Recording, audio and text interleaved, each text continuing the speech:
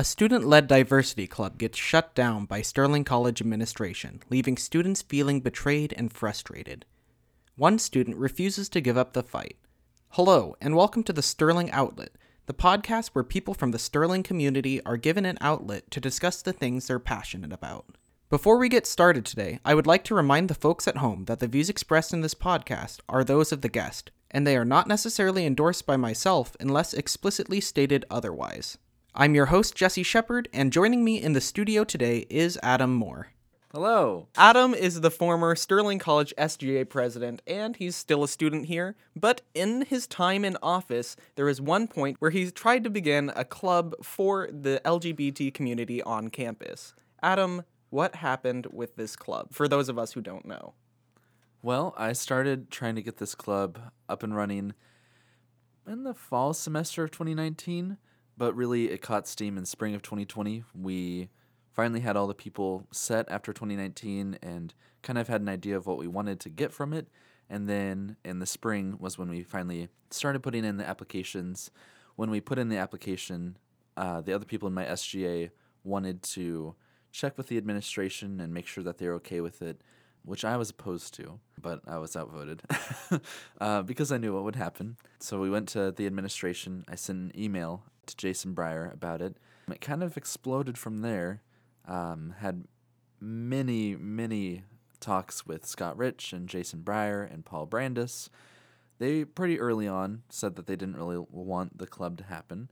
The club itself was a support group, so it had nothing to do with activism and was just about making sure that people on campus felt loved and safe, because they don't currently feel that way, to be pretty frank about it. And so they were afraid of what would happen once I was gone, or once Bryce White, who also helped start the club, was gone. And they thought maybe someone else would take it over who did not view it as an anti-activism club, even though it was written in the club's constitution that it would not be activist. And they also said that it might cost them money because I think it's the Council for Christian Colleges and Universities, CCCU, I know is the acronym. They thought that they would take funding away from Sterling College because they were to make this club, or also get rid of their Title IX exemption, which is another thing I fought for. A Title IX exemption allows for Christian colleges to discriminate, fire, and kick out any LGBT students, and they received that in spring of my freshman year. It ended in April after the COVID-19 pandemic started, kind of lost a lot of the steam that we were getting. So I thought we were getting somewhere with it, but then because of COVID-19, I had one final meeting with all of them, my president exit interview, which I also had with Paige Sheridan, who wants to continue to fight for this kind of thing. And they told me that it was a definite no, and that if I tried to pass the club, then the administration would override it anyways. So it was a 5-1 vote no. I, of course, was the one vote to vote yes, because I at least wanted students, if for whatever reason they were actually reading any of our notes, which I don't think anyone actually reads notes from our meetings, but if anyone was, I wanted them to know that at least one person supported them. And since I was the first openly gay president of SGA at Sterling College, I thought that that was important. Like, I didn't want to betray my community in one of my final acts of office. So it sounds to me like most of what you were going through, it was opposition coming from the faculty and the administration side of it. I actually would say the faculty was not a problem. A lot of faculty had my back in this. Honestly, I have not really had any bad experiences with faculty, and I've never had a bad experience with students either. It was just one group of just 5 or 6 people that were able to take it down. What do you think the role is of the administration over groups like this on campus? And yeah, I think like Yeah. as the former SGA president, you have to have a lot of thoughts on Oh, I sure on do. what powers and privileges they should have over student-led groups. First, I think the administration should read the Constitution of SGA that the administration pledges to abide by. They have no role in clubs. They really don't. As long as it doesn't go against Sterling College itself. Like, you can have an anti-Sterling College club, But other than that, they can't do that sort of thing. Which I tried to play that card multiple times, like saying, "Okay, well, sorry you feel that way, but it's still gonna happen," and it would have happened. I really do think it would have happened if my other members of SGA had been a little more supportive of the idea. I still think that even if the administration had supported the club, I think that it probably would have ended up in a tie in my cabinet. I think that the current cabinet certainly could pass it. They've talked about possibly doing it, but it's a fight. It definitely is, and I Yeah. know more than anyone how big of a fight and how long of a fight it is. And it just shouldn't be. It's not their place to dictate over clubs. They've tried to dictate other things over SGA. This is kind of a side story, but I remember at the beginning of my administration, intramurals of all things. That was the big controversy at the beginning because they originally requested $150, and then later they said no. We said $1,500, and I said I'm not giving you that because you're intramurals, and so it was this huge fight where I ended up yelling at an administration member because of the way they were handling it. But again, that's another place where they don't have power over us in that area. That's all on us. And I think that's such an important part of SGA too. I think SGA, well, yes, we make clubs and we give funding and we make projects on campus. It's also a very practical way of looking at governance and something that could benefit a lot of people at Sterling. All of my members now, I think they got a whole lot from it. My treasurer, a math major, obviously great experience. My vice president wants to go into politics someday. She's going to law school right now. Huge experience for her.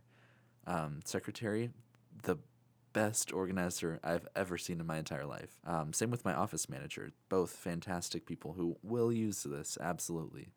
And my office manager who made posters, she's a design major.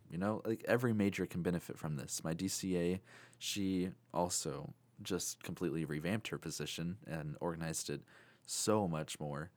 But she just has a heart for people, and that's what a DCA has to have. And so all of these people got something from this, but because the administration wasn't taking care of it for them, they had to do it themselves. And I guess what I got from it was how to yell back at people out of a backbone. I How don't to know. fight, yeah. But that shouldn't be what a president learns, but it's what I had to learn. Yeah. I have to ask, due to everything happening in the past year, all of the Black Lives Matter movement, everything like that, we've had like the diversity initiative and the diversity committee set up on campus. What do you think about how Sterling College is handling this diverse issue while neglecting, like clearly neglecting another diversity issue? Yeah, right. I think that's a great way to put it. I think that if you're going to talk about diversity, don't just talk about certain types of diversity. If you're actually wanting to do something big for diversity of the campus, you have to touch on all aspects of it. And that was what was really, really disappointing. I mean, the diversity initiative, you're actually one of the first people to ever hear this. They met with me multiple times as well. But they had to do it secretly because they were afraid the administration would try to shut down the diversity initiative. And so, I mean, the fact that even faculty members are scared of this, think about how LGBT people feel. Yeah. If faculty are afraid of helping LGBT people, they're getting no help whatsoever. Right. So, yeah, it's just really disappointing. And also, I think it was 2 weeks ago now, they had a diversity chapel.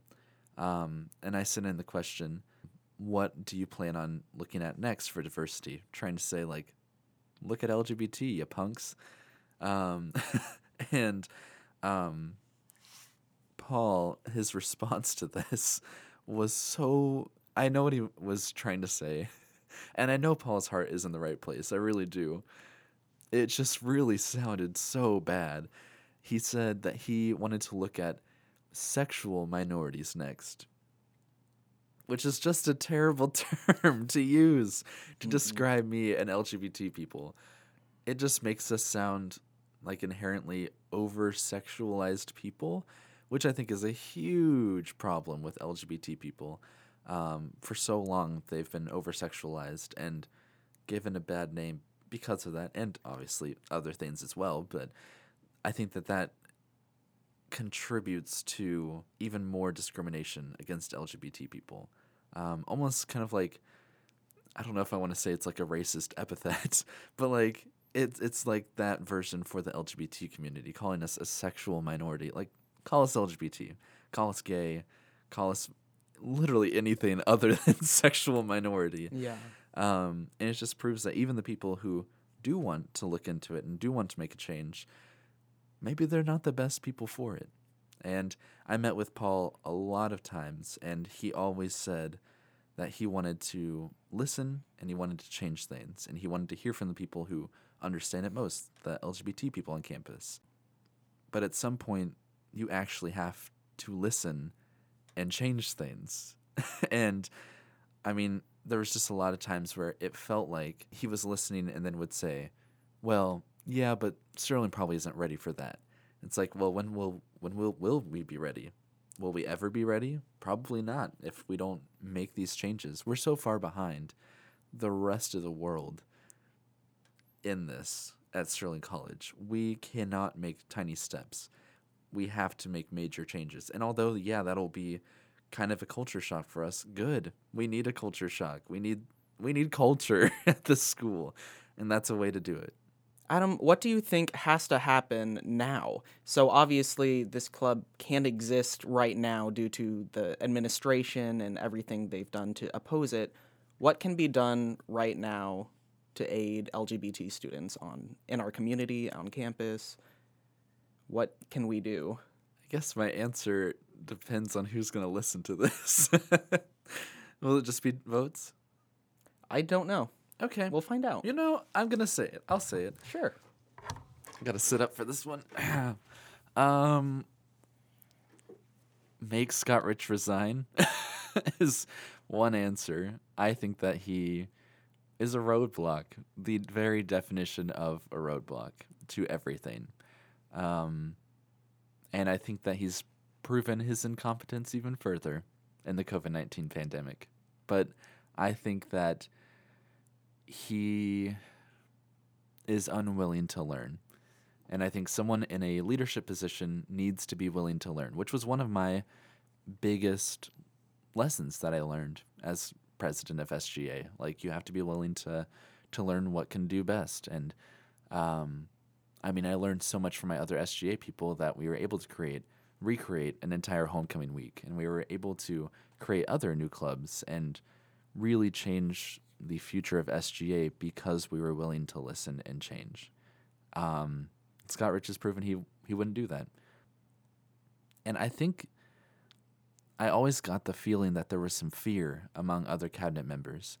And so I really think that sadly, I mean, it's sad because I love Scott Rich. I really do. He's a great guy, but it's like you're holding it back, which is just, it's sad. It's sad. Also getting rid of our Title IX exemption, it literally has discrimination in the description. I mean, I don't understand in any world why we would want that. I get it protects religious freedoms or any of that stuff that, it's a constant critique of the LGBT movement community. I don't know what you would call it necessarily, but I think that you can still preserve your freedom to be religious, especially at a private school like Sterling College, but that doesn't mean you can discriminate against others. And I don't think that's what God calls us to do. I think it's kind of disgusting that that's what we have decided that's the route we want to go. I know that when they originally applied for it, it was out of fear that it would eventually go away, because at the time they thought that Hillary Clinton was going to win the election and get rid of the Title IX exemption. She had said before that she would. And they feared that if that went away, then they wouldn't be able to have their religious freedoms. So it was I don't know, I don't want to say good intentions, but they had intentions that weren't just like, we want to discriminate. But I know they've used it. They've used it against RAs that have been fired because they're LGBT. They used it against the club. They discriminate against students a lot, and it's all because of that exemption. So, and it's not a hard thing to get rid of. You send a letter to the Department of Education and they write back to you. I mean, obviously there's more legal context there, but still, I mean, it's not painstaking. And over the summer when I was in DC, I went to the headquarters of CCCU and I asked them if they would get rid of a funding for a college that were to create a club or get rid of their Title IX exemption. And they said no. And so, yeah, it's just an excuse is all it was. And I knew it was always an excuse, which is why I literally passed it on the street. And I was like, I think I'm going in. And so, yeah, it's just they'll always have an excuse. And another step, create a dang club because it's not that hard. And it's about supporting people. And to tell me that Sterling College doesn't stand for supporting people tells me that the school just maybe shouldn't even exist. Yeah, one of the things that struck me the most earlier this year, I was at one of like the reading discussions for one of the diversity book selections from over the summer, and like the people who were like leaders from the diversity committee were saying like, hey, just so you know, like we don't have a lot of authority or power in this. We don't have an ability to do this. Like our jobs are on the line, that kind of thing. But hey, you students, you need to stand up right now. Yeah. You need to take control because you have more authority than even we do in this moment. And that's the thing. and that's- Students do not realize. And that's what terrified me too. It's Yeah. like, well, how am I supposed to do anything if our own faculty doesn't feel Yeah. secure in this? And Students have so much power. And that's also probably that is the lesson that I learned as president. It was like, holy crap, like we could do a lot. yeah. And SGA has so much power, but no one has utilized it for years, so everyone forgets that they have that power. That power is signed off on the SGA Constitution by the administration. Like, they give us that power. So yeah, let's start an LGBT revolt on campus. I mean, obviously that's a lot, but no, I think that students have the ability to change so much on this campus. And somebody's just got to tell them that. How do you think students should go about trying to make this change, though? Like, obviously, we can't really necessarily impact the removal or that kind of thing. So what do you think we could do as students? Be loud, I think, is the best advice. I think that most people that go to Sterling know that there are two things that the administration worries about more than anything: their image and their money.